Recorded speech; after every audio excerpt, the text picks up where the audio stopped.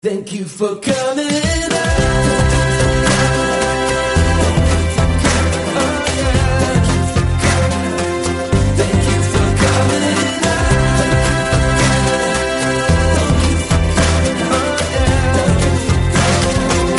Thank you for coming out. Thank you for coming out. Welcome. My name is Dubs Weinblatt. My pronouns are they, them, theirs, and I'm so excited to be here. In 2015, I founded the Queer Improv Show. Thank you for coming out, or TIFCO as we call it, and it is now one of the longest running queer improv shows in New York City. During the improv show, our storytellers share their coming out stories, and then our improvisers bring them to life. Our podcast is a little different. We still have our storytellers share their stories, but instead of folks improvising, we talk about them. And I'm so thrilled about our and guests I have here with me today. Psychotherapist Rachel Wright, MA, LMFT, she, her pronouns, is recognized as one of the freshest voices on modern relationships, mental health, and sex. She's an experienced speaker, group facilitator, educator, therapist, podcast host, coach, and on camera mental health and relationship expert. Rachel has been featured widely in the media, including on Cheddar TV as a regular contributor to Shape, Insider, and hundreds of other outlets. Her new podcast, The Right Conversations, is climbing the charts and getting rave reviews from listeners. Rachel, my friend, welcome. Thank you. Oh, Dubs, it's crazy to hear you say all that. I'm like, do I sleep or have an identity outside of work? Yes, I do, but it does not sound like that from that introduction. I know. And I cut out like 6 paragraphs. Oh, I wild. condensed it. I know. So crazy. Thank you for having me. I'm so happy to be here. I know that this is a long time coming. We've been trying to schedule and reschedule and blah and life. So yay, we're here. Yay, we're here. And it's just, I was thinking about that this morning of how we literally have been trying for months and life keeps happening to everyone involved. Yep. And it's just, I feel like it's such a good reminder of like showing people flexibility and compassion and grace. And it's like, no one's doing any of this on purpose. Yes. And we're just doing the best we can. Yeah, we can often take things so personally. It's like, oh, I had this coffee date with this person and they bailed out 2 hours before. And it's like, for all you know, like they had a panic attack 2 hours before. And like, let's give some compassion and benefit of the doubt. And yeah. Yeah. It's, I had, was like talking to this person and she like wasn't responding. And I like went into a spiral. I was just like, yeah, she hates me. What did I say? Like, I went the whole spectrum of things. You're like rereading all your texts. Like, what was offensive? What did I do? Yeah, exactly. And I was like, was I too much? Was I not enough? Like, what was it? And then she responded, so I followed up with this like really long, like, if I found the like maybe culprit and I like went into this elaborate like explanation of what it was. And she's like, no, my friend's in the hospital. It's like, I haven't been on my phone. And I was like, it's not about me at all. Yeah, we tend to make things about ourselves. And like, that doesn't make us bad or like egocentric. We just are built that way. It's like someone's in, and I do the same thing. I have 3 partners and like one person's in a bad mood. And I'm like, what did I do? And it is such an important practice to sit back and be like, okay, I literally have a Post-it note on my desk that I can stare at right now that says, we don't have a problem unless you tell me we have a problem. And I have to read it every damn day. This is my version of getting it tattooed on my eyelids because I will assume, even subconsciously, that if there is an issue, a bad mood, a cold, an okay, instead of yeah, totally. Yeah. Right. Like every little thing, I'm like, they're mad at me. I did something, or they're exhausted because I was doing this or had this thing happening and that's my fault. So I should, and like, oh my goodness gracious. Like we got to give ourselves a break and allow people to actually tell us if they're frustrated or upset with us. Like that's their responsibility, not ours. We don't have to go digging for that information. Yeah. Oof. That went straight into here, my heart. That's such an important reminder. Yeah. There was definitely a point in my life where I was too scared to confront and be direct with anybody. And so I was always harboring and like being passive aggressive. And then I did a lot of work to move away from being like that. And so now I have this like you know, I assume everyone is like that everyone's Yeah. harboring something or they're not going to be direct with me. And I really need to not do that. Yeah. I feel like we could talk about this for ages, but I know it's tough. it really is. But we are here for a reason, and Yes. we will be joined by your partners later, which I'm so thrilled about. But Yeah. first, I want to invite you. You know, we all have multiple coming out stories, multiple coming into ourselves stories with all different kinds of parts of our identity. So I invite Yeah. you to share one of those moments with us, whatever that means to you. Oh man. I kind of view my coming out as I mean it has many, many, many parts, but like as many folks can probably relate to. But I kind of categorize it in two different columns, which is my sexual orientation and then also coming out as non-monogamous and polyamorous. Because for me, I experience polyamory, non-monogamy as an orientation. And it's not something that I am choosing. Like, of course I choose my partners every day, right? But I am non-monogamous, just like I am queer. So there were kind of like two different paths with this. For coming out as not heterosexual. I had many different phases. I had my first sexual interaction with someone of the same gender when I was actually like 15 and a half. I was quite young. I had sexual encounters earlier in life, got my period early in life, like just kind of started the whole thing earlier than on average. And I still didn't think that that meant anything. I had this whole like, you know, women have a lesbian phase narrative in my head from media and TV. And kind of went back and forth, had experiences with many different people. And then I came out as a lesbian and my parents were like, and my whole family were kind of like, okay, cool.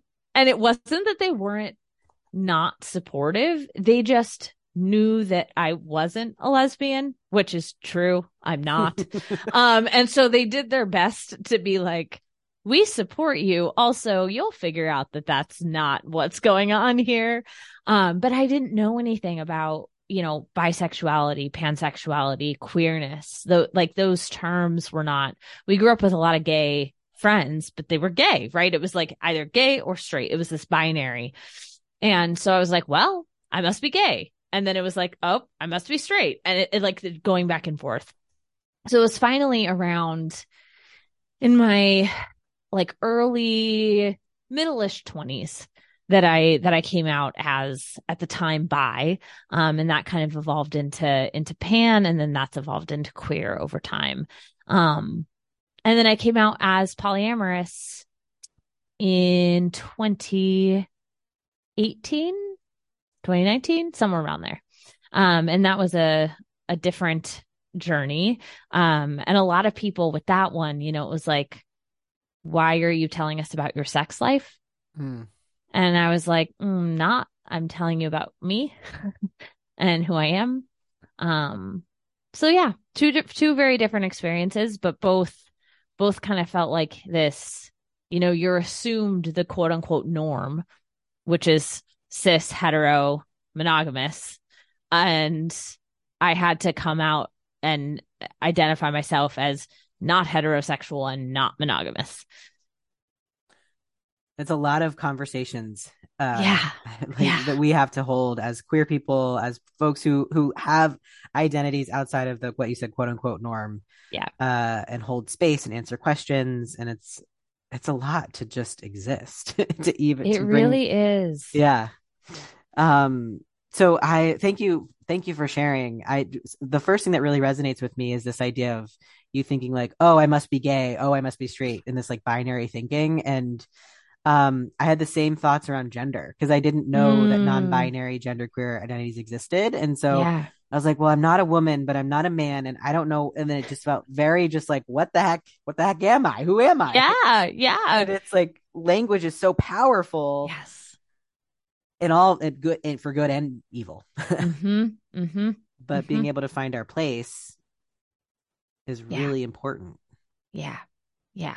And even coming up with your own words, you know, it's like you could say blibbity blop. And like, if that means to you how you experience yourself in the world, then like by all means use blibbity blop and like share with people who you love and care about what that word means to you. It doesn't have to be someone telling you what words you have to choose from and these are the boxes that you have to fit in. Like, and that's what I love about the word queer for me personally, is that it's not only a reclamation of an old slur, which feels very powerful, similar to slut, right? Like if I were to say I'm a queer slut, that would have been a very derogatory thing to say at some point in time. And in some places that still is a very derogatory thing to say. Sure.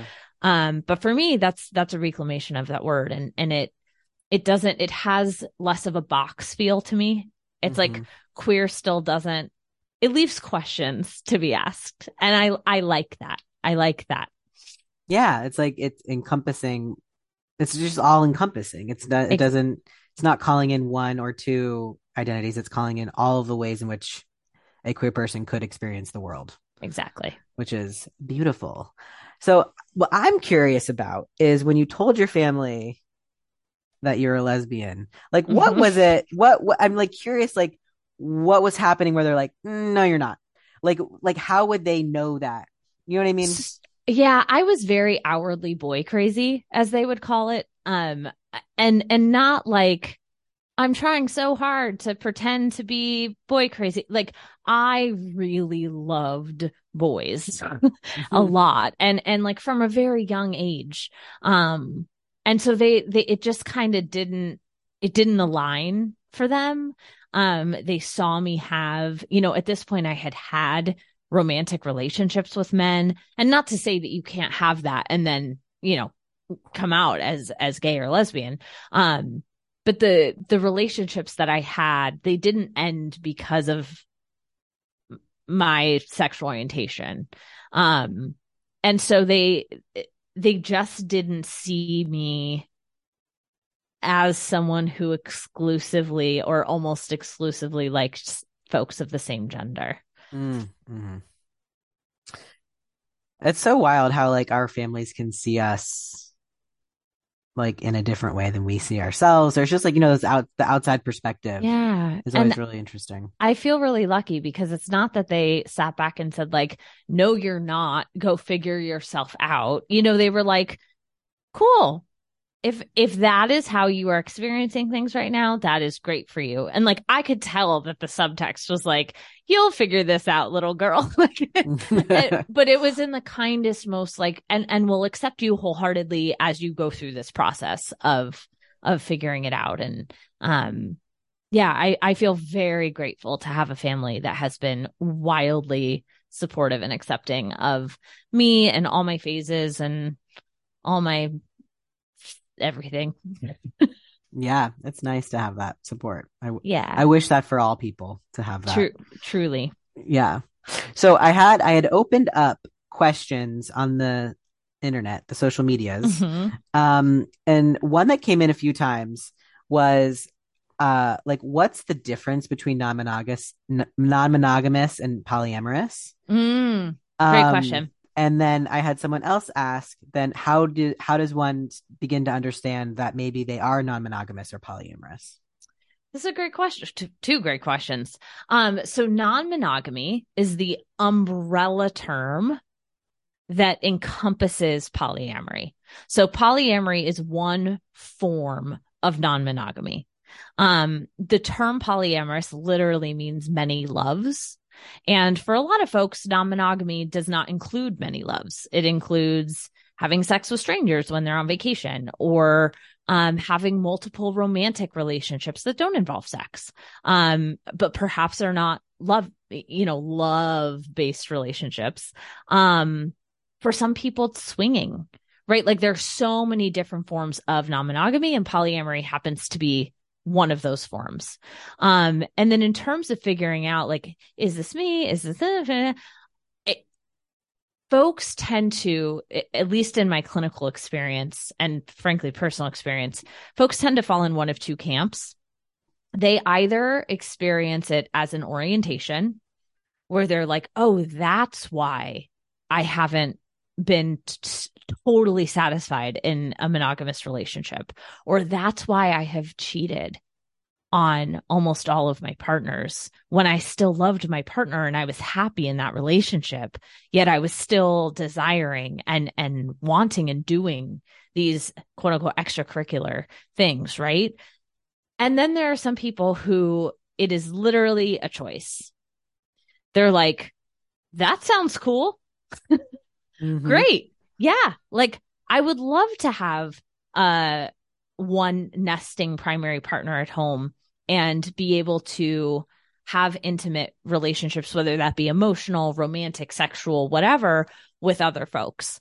So I guess I would answer that question by asking that person or those people to reflect and ask themselves their level of satisfaction and their desires while in a monogamous relationship. We have been indoctrinated into a mononormative society, meaning that everything assumes you're monogamous. All the media says monogamy, monogamy, monogamy. We do not have examples of non-monogamous relationships. So the idea that that is a possibility, I didn't know until I was in grad school. I was getting a master's degree when I learned what non-monogamy was. Like, that's insane. And so when we don't know that that's an option, it's like, if you never knew that shrimp existed and it was never on any menu, how would you even know to order shrimp or to try shrimp, right? Like it's not there.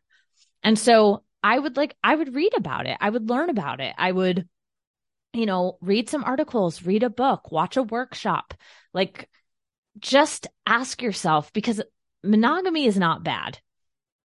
Monogamy can be great. What is bad is not knowing that there is another option and just being monogamous because you think it's the only thing on the menu.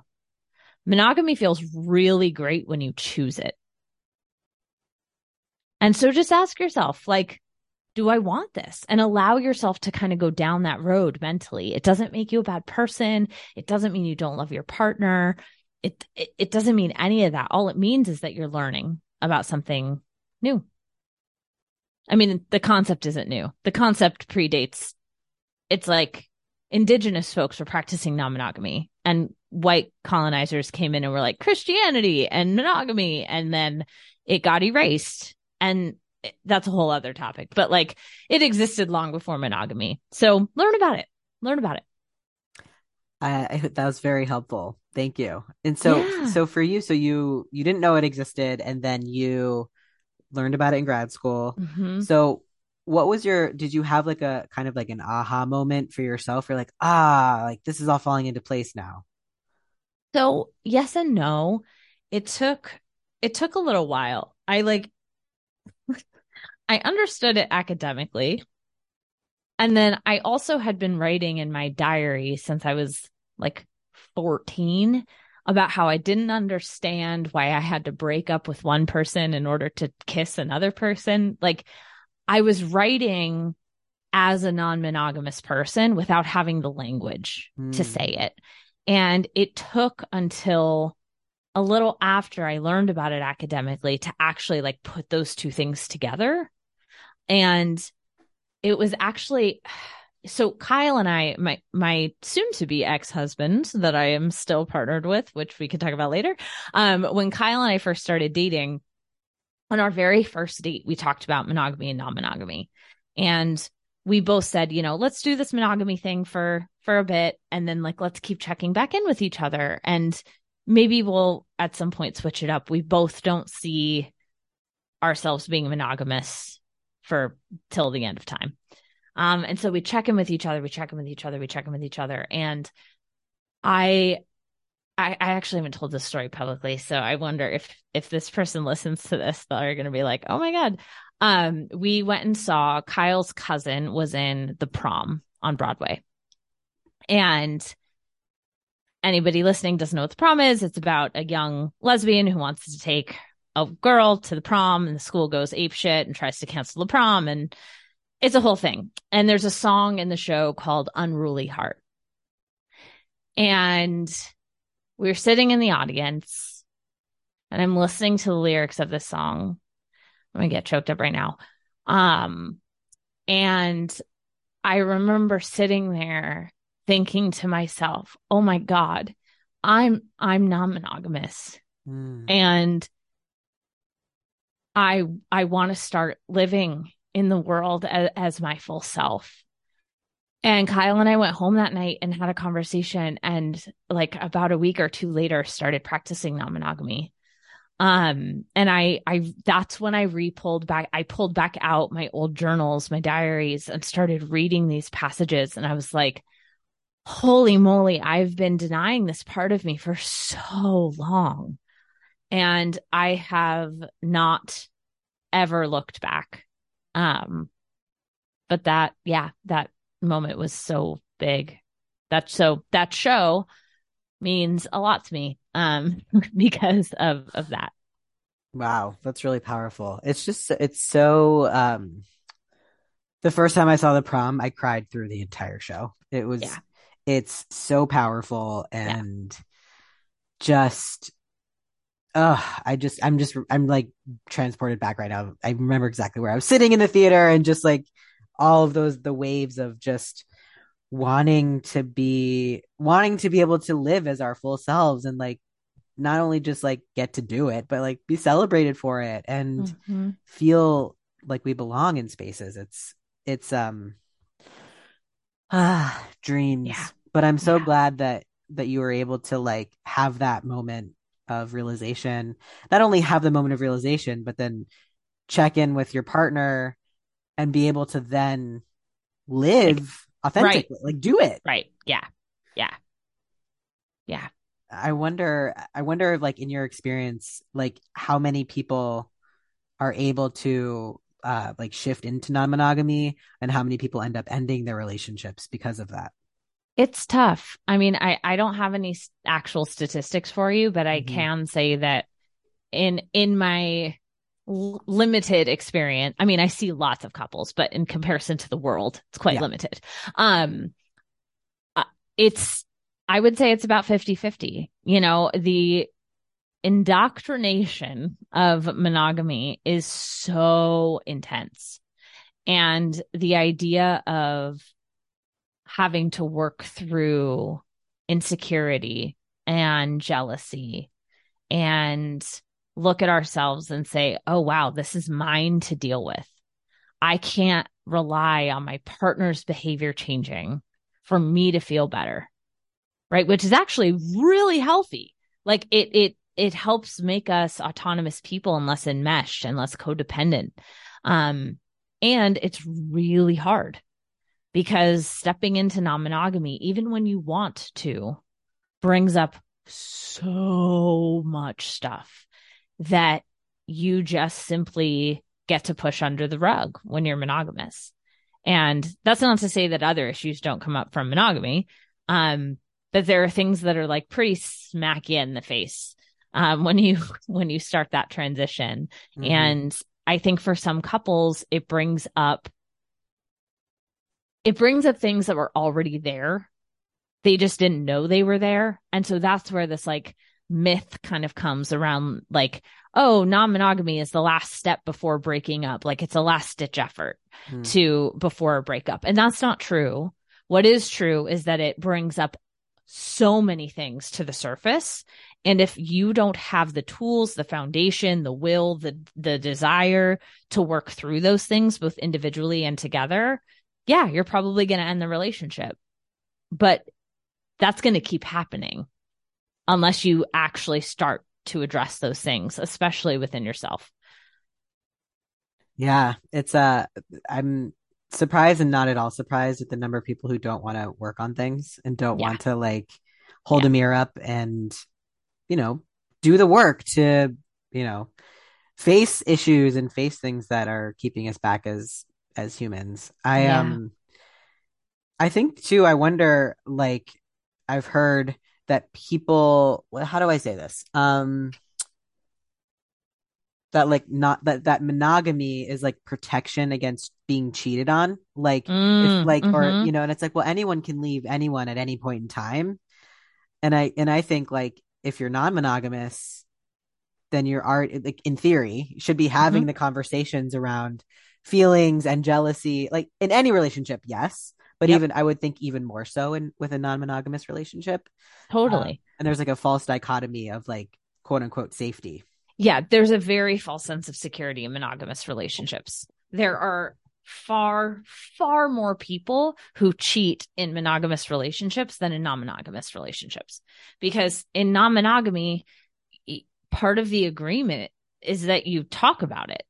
So if I have a desire to go have sex with someone that, oh my God, I want to come up with some like example that has no sense in reality. I want to go have sex with someone that has 9-inch fingernails.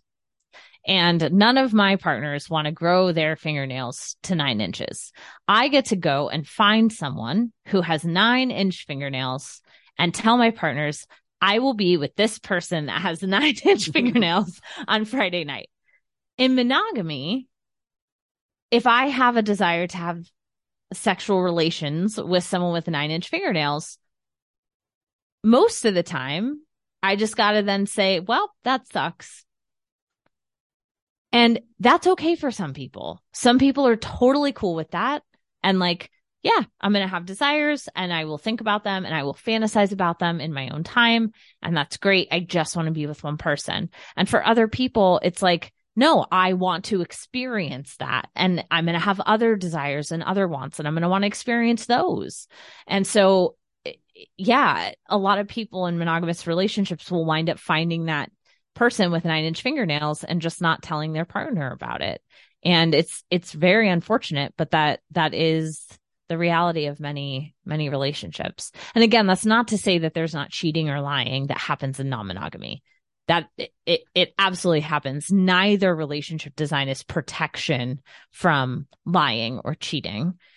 It's just you're more likely to be in a dynamic where you're going to share when the sharing isn't going to cause such a stir. Yeah. Yeah. Because like, is there just like a, actually, before I'm gonna, maybe we should bring in your partners to Yeah, have to let's bring them continue on. the conversation. All right. So we have Ashley and Kyle and Yair, which are Rachel's partners. And so first and foremost, welcome to all of you. Thank you. Thank you. How's Happy that to like? be here. Yay. What's like one or two words to describe how you're feeling right now in this moment? I am tired and excited for the weekend. Awesome. Nice. Kyle, how about you? I am also tired and really excited to do this podcast. Nice. I'm Yair. feeling grateful we got everybody in one place. With the four of us, it can sometimes be tough to all be in the same room at the same time. So I appreciate you for pulling the four of us together. Yay. I'm so thrilled. That actually is a perfect kind of like segue into the first question I got when I posted on social media for folks to ask questions. And someone said, what scheduling app or technique do you use to manage, quote, a whole ass polycule? We all use Google Calendar. Mhm. We all share calendars. We share work calendars and private calendars. We talk about things that are going to go on the calendars. We have meetings to schedule, to put on those calendars. It's like a part-time job, you know. It's a multi-prong approach. We have the calendar system. We also have shared notes that we all have access to and get notifications when the note is shared, which is part of planning to put on the calendars, and then also sometimes its own separate entity outside of the calendars. When there is times during dog training, there's like handwritten notes in the kitchen. So it's a multi-prong approach. Great. It does sound like a lot of organization that has to happen. It's, yes. And like, if you have a family with 2 parents and 2 kids, it's not like more confusing than that.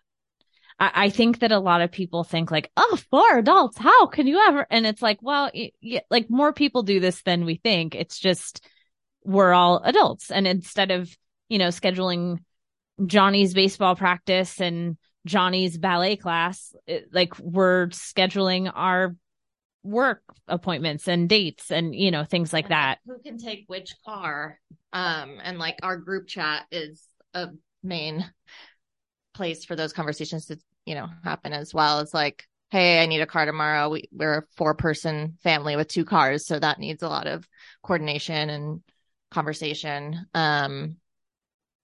But I think it is more jarring when you open your phone and people see the like 15 colors. But like, for example, I'll see Rachel's work calendar just as like busy, busy, busy, busy. So I know, hey, if I text her at 12:30, I can check that she's like in a meeting or something.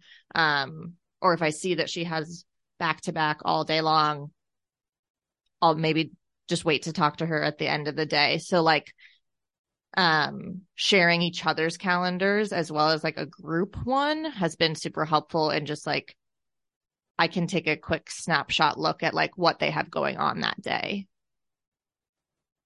I like secretly wish I had that for everyone, so I wouldn't be anxious when someone wasn't responding to me. Exactly. Is it harder to be spontaneous when there's so much scheduling that has to go into like car management or time management? No, I actually think that's similar to the myth that scheduling time for sex makes it less spontaneous. It actually makes it more spontaneous because within like creativity thrives with structure. So when you know the structure you're operating in, you can then be spontaneous within that structure. So it's like, if we know that 3 of us have plans and are going to be out, it's like, oh shit, I have the night to myself. Oh, okay. I'm going to go do this thing. And like, that actually gives the ability to be spontaneous versus if we didn't know there was no structure, it's harder. It's like, we're constantly then talking about like who's going where. So at least for me, I don't find it limiting for spontaneity at all. Yeah, completely. I completely agree. I think that being a grown-up, I think, limits your spontaneity. You have more responsibilities and you have more things, more places to be and people to speak to and things to keep up with because, that's, I don't know, be a part of being a grown-up, I guess, something like that. But I think that I completely agree with Rachel that when you know the containers in which you can be spontaneous, it actually allows you to feel a lot more free. If I didn't know what was going on and I had that spontaneous idea to go to the movies on Tuesday night, and we didn't keep these common calendars, I would all of a sudden run into, oh, wait, I was expected to be home for dinner on Tuesday. Oh, whoops. Rachel's got, 3 things going on. I can't just book her for a spontaneous movie. I can, whatever it is. But if I know the parameters on Tuesday night are, okay, Ashley's busy, Kyle's not, Rachel's not, I'll be ready at 7, then I can go, you know what? Spur of the moment, I actually do have an opportunity to do something spur of the moment here. And I think that's more being grown up than the calendars. Yeah. Yeah, I think the more organization allows it's really creating boundaries, and then within those boundaries, it makes it a lot easier to be spontaneous if you want to. Like if one of us has a date plan with the other person coming up this week, like we can get together with that person and say like, what do you want to do, or be spontaneous in the moment. It creates a better structure for spontaneity to exist without adversely affecting your partners, like like what Yair said, like not showing up for something that you were expected to be there for. I was going to say the actual the hardest part about the calendars is if you don't put something on the calendar, honestly, because then everyone will look and see that person's free and like ask them to do something and they're like, oh, I'm doing this. And you're like, it's not on the calendar. That is our like rule of law. And that can cause more conflict.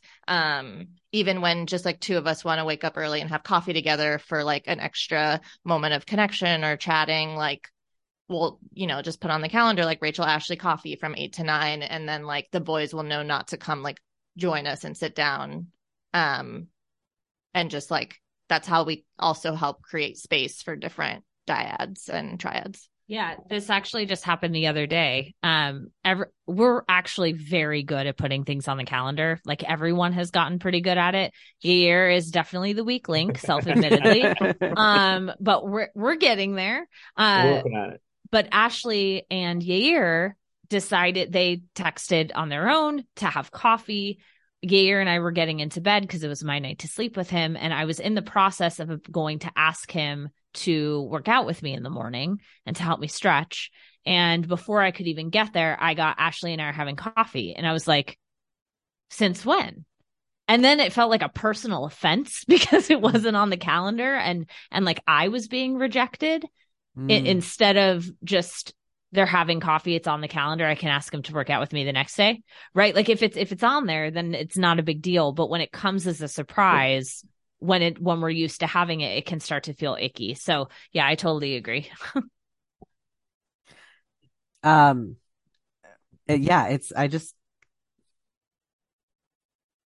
I love putting everything on my calendar because it helps keep me focused. It helps to remind me what to do. And then just to echoing what all of you said is it does help me like know how to spend my time and my energy because I can see what I have coming up.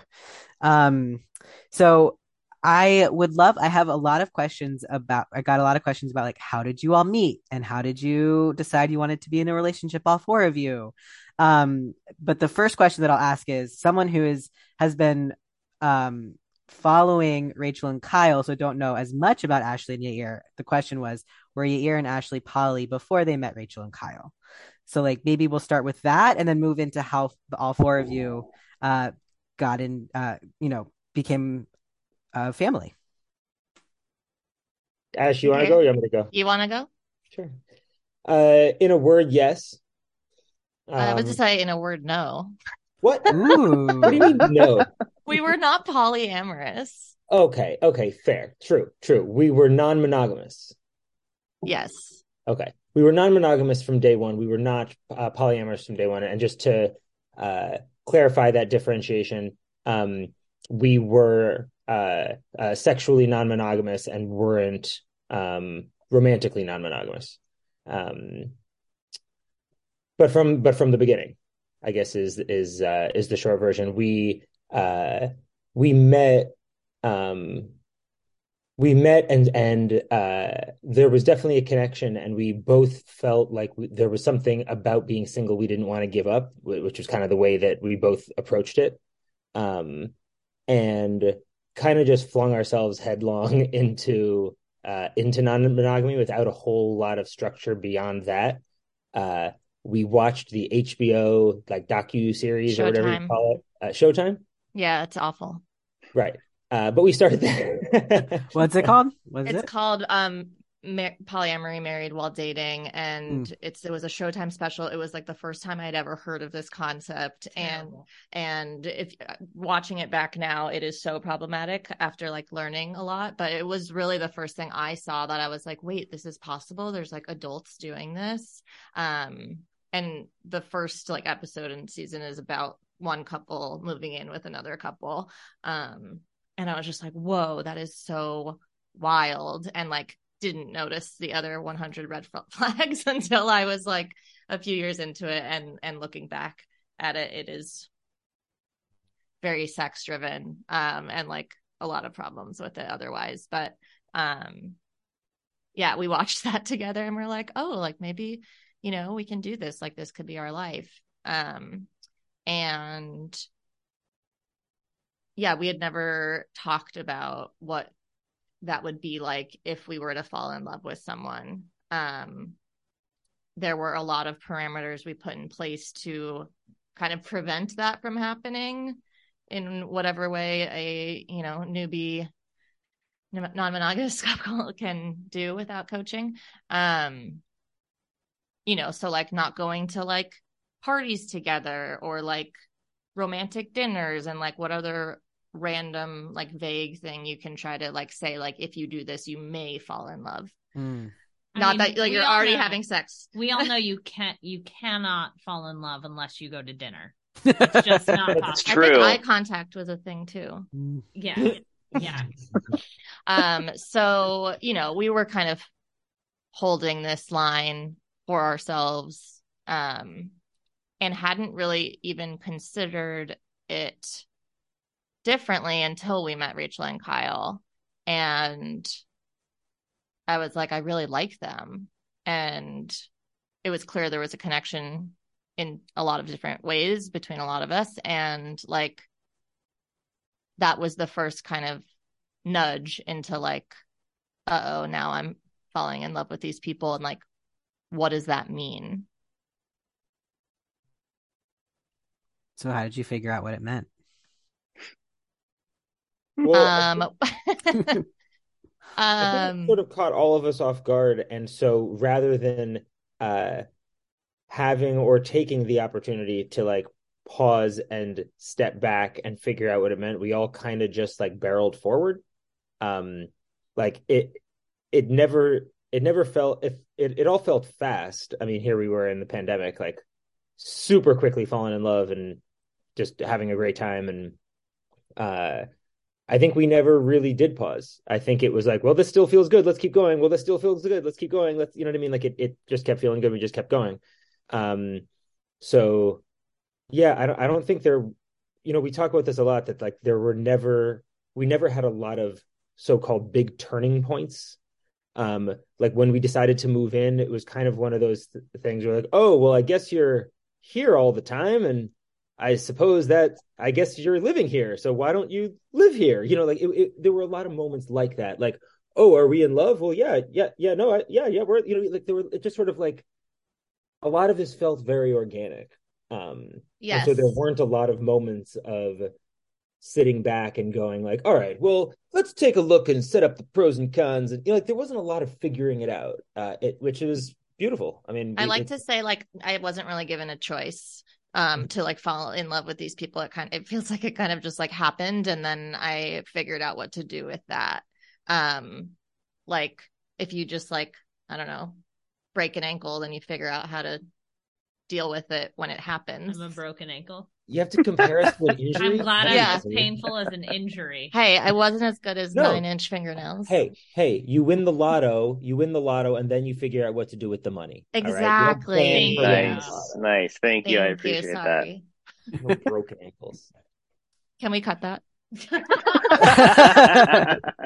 We can, but it was good. It was funny. No, leave it. Like, I'm just saying it wasn't something I was prepared for or that I prepared for. I remember dealing with a lot of feelings of love and fear and scared and overwhelm, and this is amazing. It's also terrifying, and like anything in between.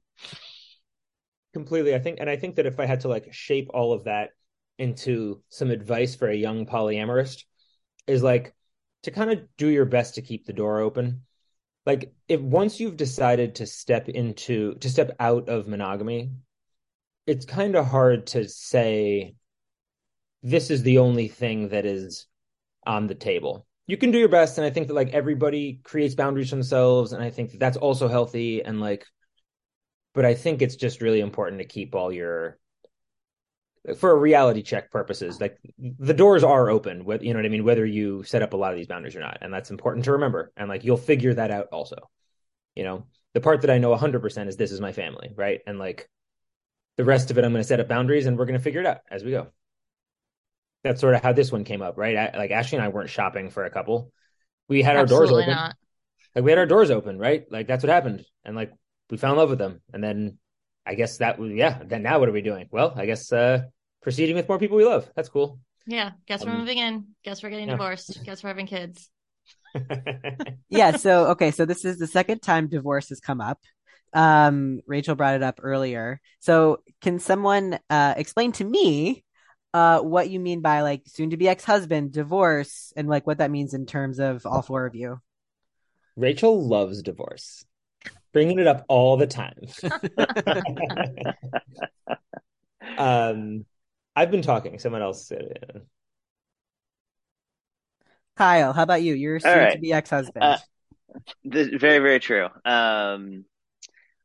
Which I'll make sure that it's, I'll put it on as many records as I possibly can. It's consensual. Rachel's not doing this to me. This is something that I feel like I need to say more often than not, because people make these strange assumptions. Consent to all of this.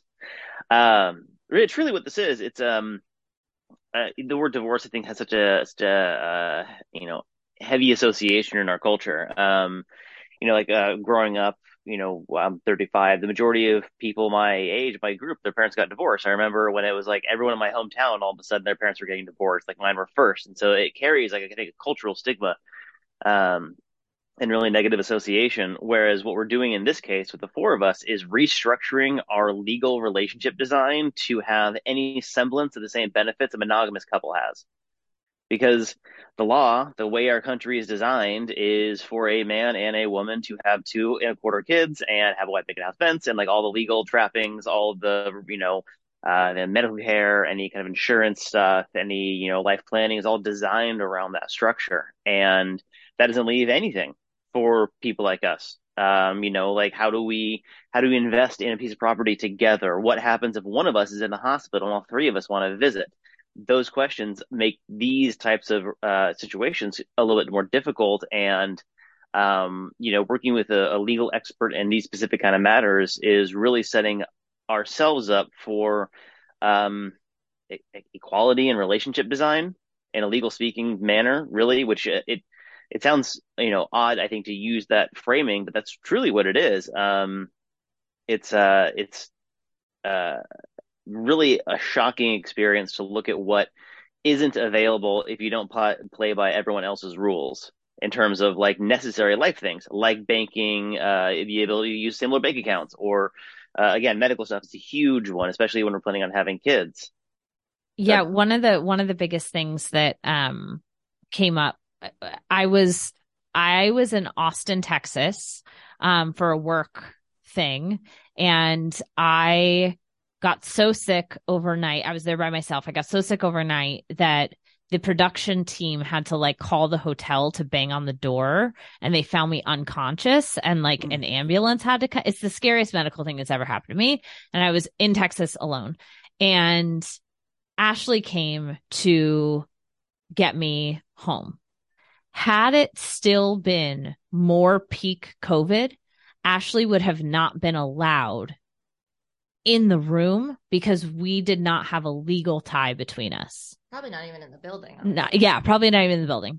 And after that experience, and also along the way being called like friends and like just all this other stuff, it really stuck out to me that we needed something in writing that held up, that if I was ever in the hospital again, that either Ashley or Yair could come, because at that point only Kyle legally could come if there were those restrictions. And it was a huge wake up call to me, that trip, that had those restrictions still been in place, that she would have not been able to be by my side. Wow. That was a doozy. Yeah. Wow. Well, I'm glad you're okay. You're talking to us, but that's really scary. It was colitis. It was just like, she just got like violently ill. Just, violently ill out of nowhere. Got some antibiotics over an IV over like 5 days. It was fine. It was terrible, but I'm fine. Yeah, the 6 a.m. call from a paramedic was a good starting point for that. Yeah, it was really scary. And how many times people said to me on that trip, "You're such a good friend for coming." When I checked into the hotel, they asked if I wanted a second bed set up. And I was like, "What? Why?" And they're like, "Oh, because Rachel, like, they made an assumption that two women in a hotel room could not be together." Exactly.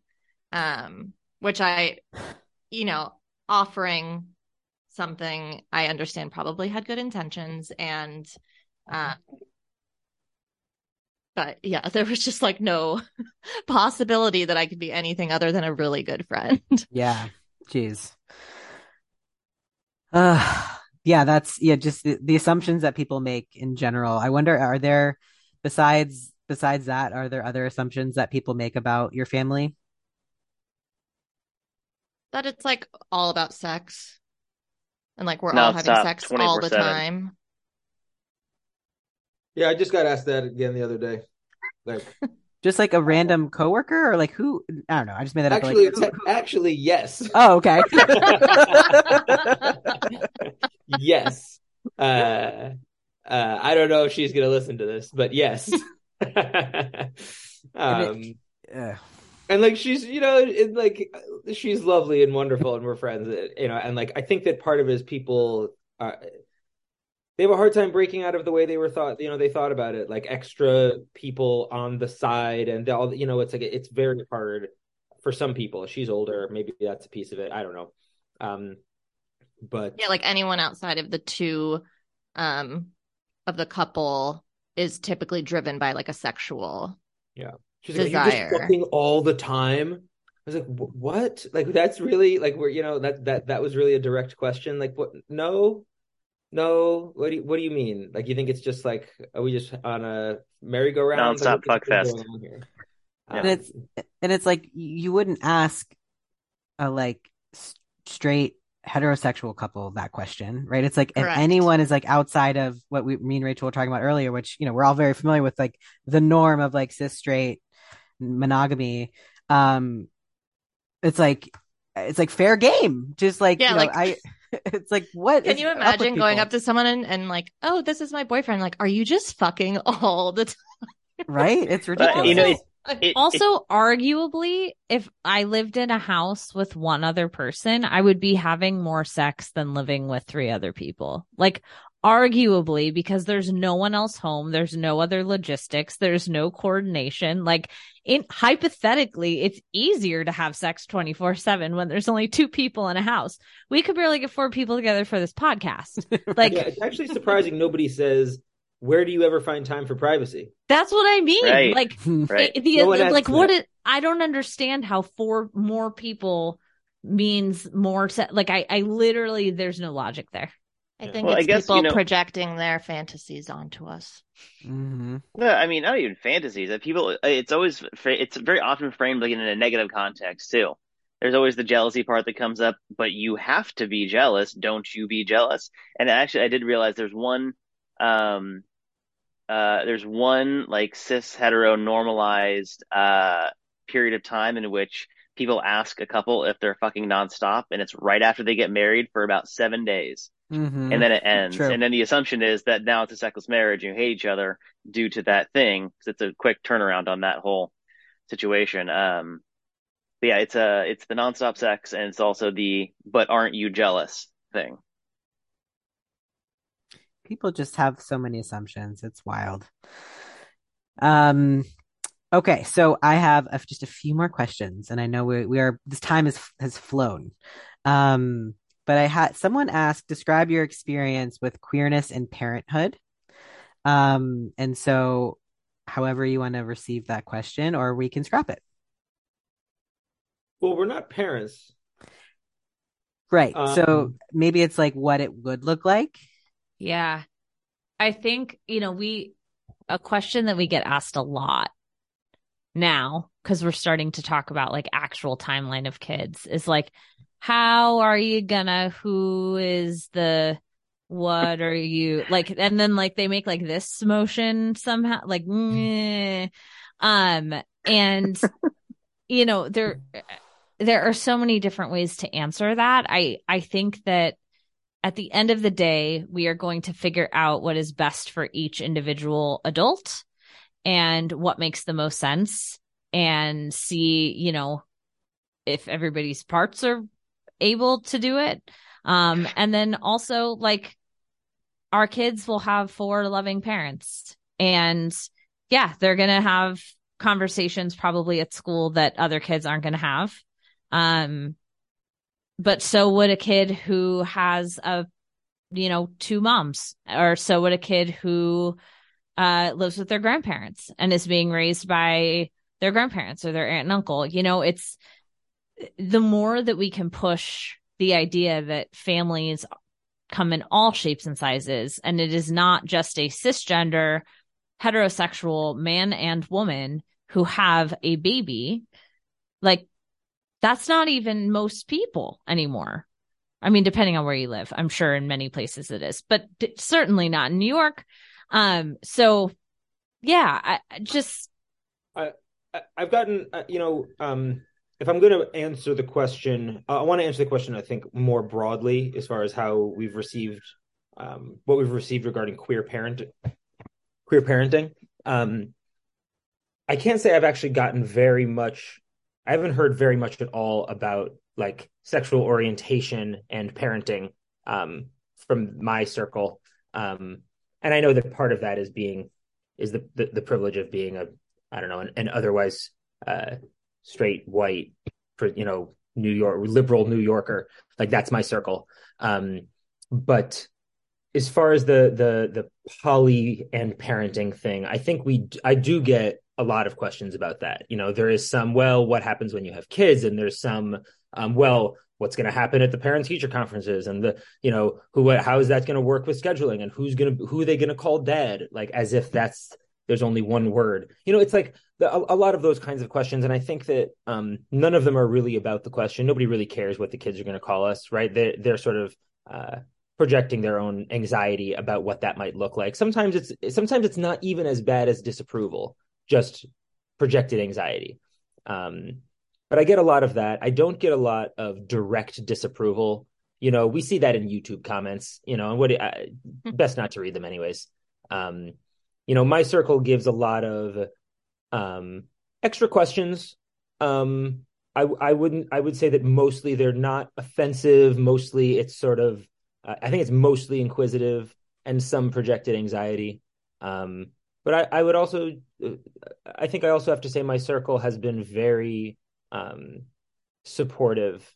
And 95% of what I've received has been with love and empathy, even if it is sometimes projecting anxiety. Yeah, I was going to say, I am preparing myself for lots of confused faces on strangers. Recently, I was at a OBGYN appointment and Rachel came with me and I was talking about birth control and the doctor looked at me and looked at Rachel and was like, why are you on birth control? And I was like, why is she asking me that? And I had to take a second and be like, oh, I've been saying I love you and we're partners. She's assumed that we are a monogamous couple. So why on earth would I ever be on birth control? And that took a second for me to be like, oh, okay. I see what she's looking at and what she's assuming, which felt awful from a doctor. But I think I am certainly expecting a lot of confusion, people trying to figure out whose baby. Well, how do you know who the dad is? And I'm so not excited for the questions oh, is that one yours? Ugh. Oh, I'm so ready to smack those around. Yeah, I'm already ready to be they are all of ours. Figure it out in your head. Oh, is that Kyle's kid? Oh my God, I'm just gonna make up some weird thing to respond to, and people well, ask that's me the that. milkmans. Yeah, let me tell you about the weird process we did. I'll be actually, it's mine and Ashley's. Bye, and then see, just let them Think figure about that out. Yeah. I think the thing so I haven't received a lot of overt concern or weird questions around kid stuff very much. I also have a very much smaller family circle than the rest, so less questions. The thing that I have received that I find interesting is that I've already been labeled the strict parent by the three of my partners. So I don't know what sort of future and depth what that's going to mean when we have kids around, but apparently I'm already. Wait, I haven't said the strict parent. I've said the cautious parent. Fair enough. I definitely haven't said the strict parent. Yeah, apparently I'm the strict parent who sends our kids to school sick. That's true. Ashley and I will let them stay home, and Yair will be like, do you have a fever? No. Are you vomiting? No. Off to school you go. And Rachel and I are feel your feelings. Where is it in your body? Yeah, stay in bed. You have a stomach ache? It could be anxiety. Let's talk about it. I worked in a restaurant 7 days a week, and I was sick all of them. That one. Yeah. Yair's the modern version of in my day, I hiked 2.5 miles in the snow with boots to get to school. We can drive you spoil. No, he wouldn't say that. He's much more kinder than that. Yeah, you'd think that'd come from me. Yeah. The strict parent. or so we shall see. Yeah, I think we'll all have our different areas of being a bit more loosey goosey and a bit more implementy. What I will say is that because of our non-monogamy, we are very skilled in coming up with agreements and having to meet in the middle and like talking through each person's kind of comfort zone and then seeing where that Venn diagram overlaps between the four of us. And so I do think that skill will translate very well into deciding things around parenting. Of like, okay, I get Yayer's in this circle, Kyle's in this circle, Ashley's in this circle, I'm in this circle. Where do they actually overlap a little bit? And then maybe we can go like start with that as the starting point. And of course, every child's different and blah, blah, blah. But I do think that skill will translate very well. That's great. Yeah. Setting the foundation. And it's like, to me, that's where it all comes down to is like values, and how do our values overlap and how do we prioritize what we value, I love that. We're all different humans, but we have a lot of the same values, which is part of what keeps us together. Yeah, for sure. Okay. I don't want to do this, but I do have one last question, which Yair, you already answered, which was like advice to, like younger poly folks newer to polyamory or non-monogamy. And so you said like, just like leave the door open and see what there is to be. But Kyle or Rachel or Ashley, do you have advice for folks? Yeah, I can go. I would say I would piggyback on what Yair said about like leaving doors open. I would also really encourage people to be curious. Life is multifaceted. There's, a thousand flavors of everything. There's so much to explore in life. And I think that one of the really special things about non-monogamy with the option of polyamory is you have access, you have the ability to go explore these different things and try new things and try things that are scary or exciting or both, which is, most. And to allow in that uncomfortability and that trying new stuff to really, take the time to confront societal predispositions or programming around what you, and in air quotes here, should or shouldn't be doing, with the people, with the other relationship designs, all that kind of stuff. Because one of the first things that, in my experience, that I confronted when Rachel and I began this journey is a journey of being ourselves. It's kind of fun to say. Is exactly that, confronting a lot of societal predispositions, things that, I learned from every Disney movie growing up, all that kind of stuff. It's really deep seated in a weird way. And being aware that it's going to happen and kind of letting it just happen as you keep exploring, I think is the advice that I have. Beautiful. My advice would be to learn how to identify and name your emotions. If you cannot do that, pick up a book, start reading.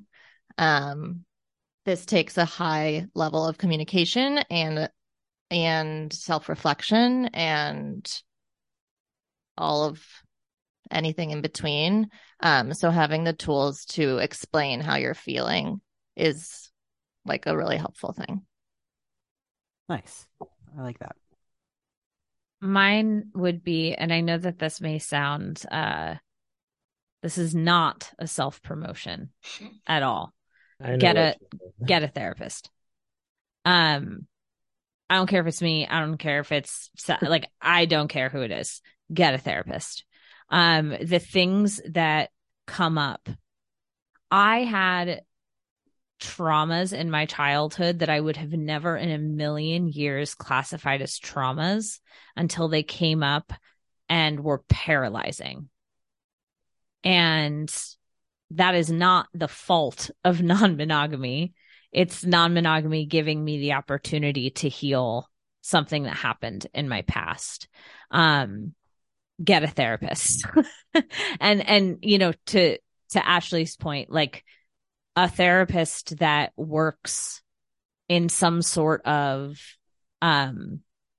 emotionally focused way and not a cognitive one is really, really important in this. So yeah, I agree with Ash, and also get a therapist. And I know that you said that I technically answered earlier, but I did just want to get in there. Please. Keep talking and have the hard conversations. I think it's really easy to try to protect each other and to say this is going to be too hard to hear or this conversation is going to be too difficult. And it is always, always, always, always better to keep having those conversations and to keep talking. And to go back to Ashley's point, you cannot get good at talking about your emotions without practice. Keep practicing, keep talking about how you're feeling, how this experience is working for you, just keep doing that, what you liked about it, what you didn't like about it. It, like she said, it takes a lot of communication. So just keep talking. Just keep talking. What a way to end the podcast, right? I love that.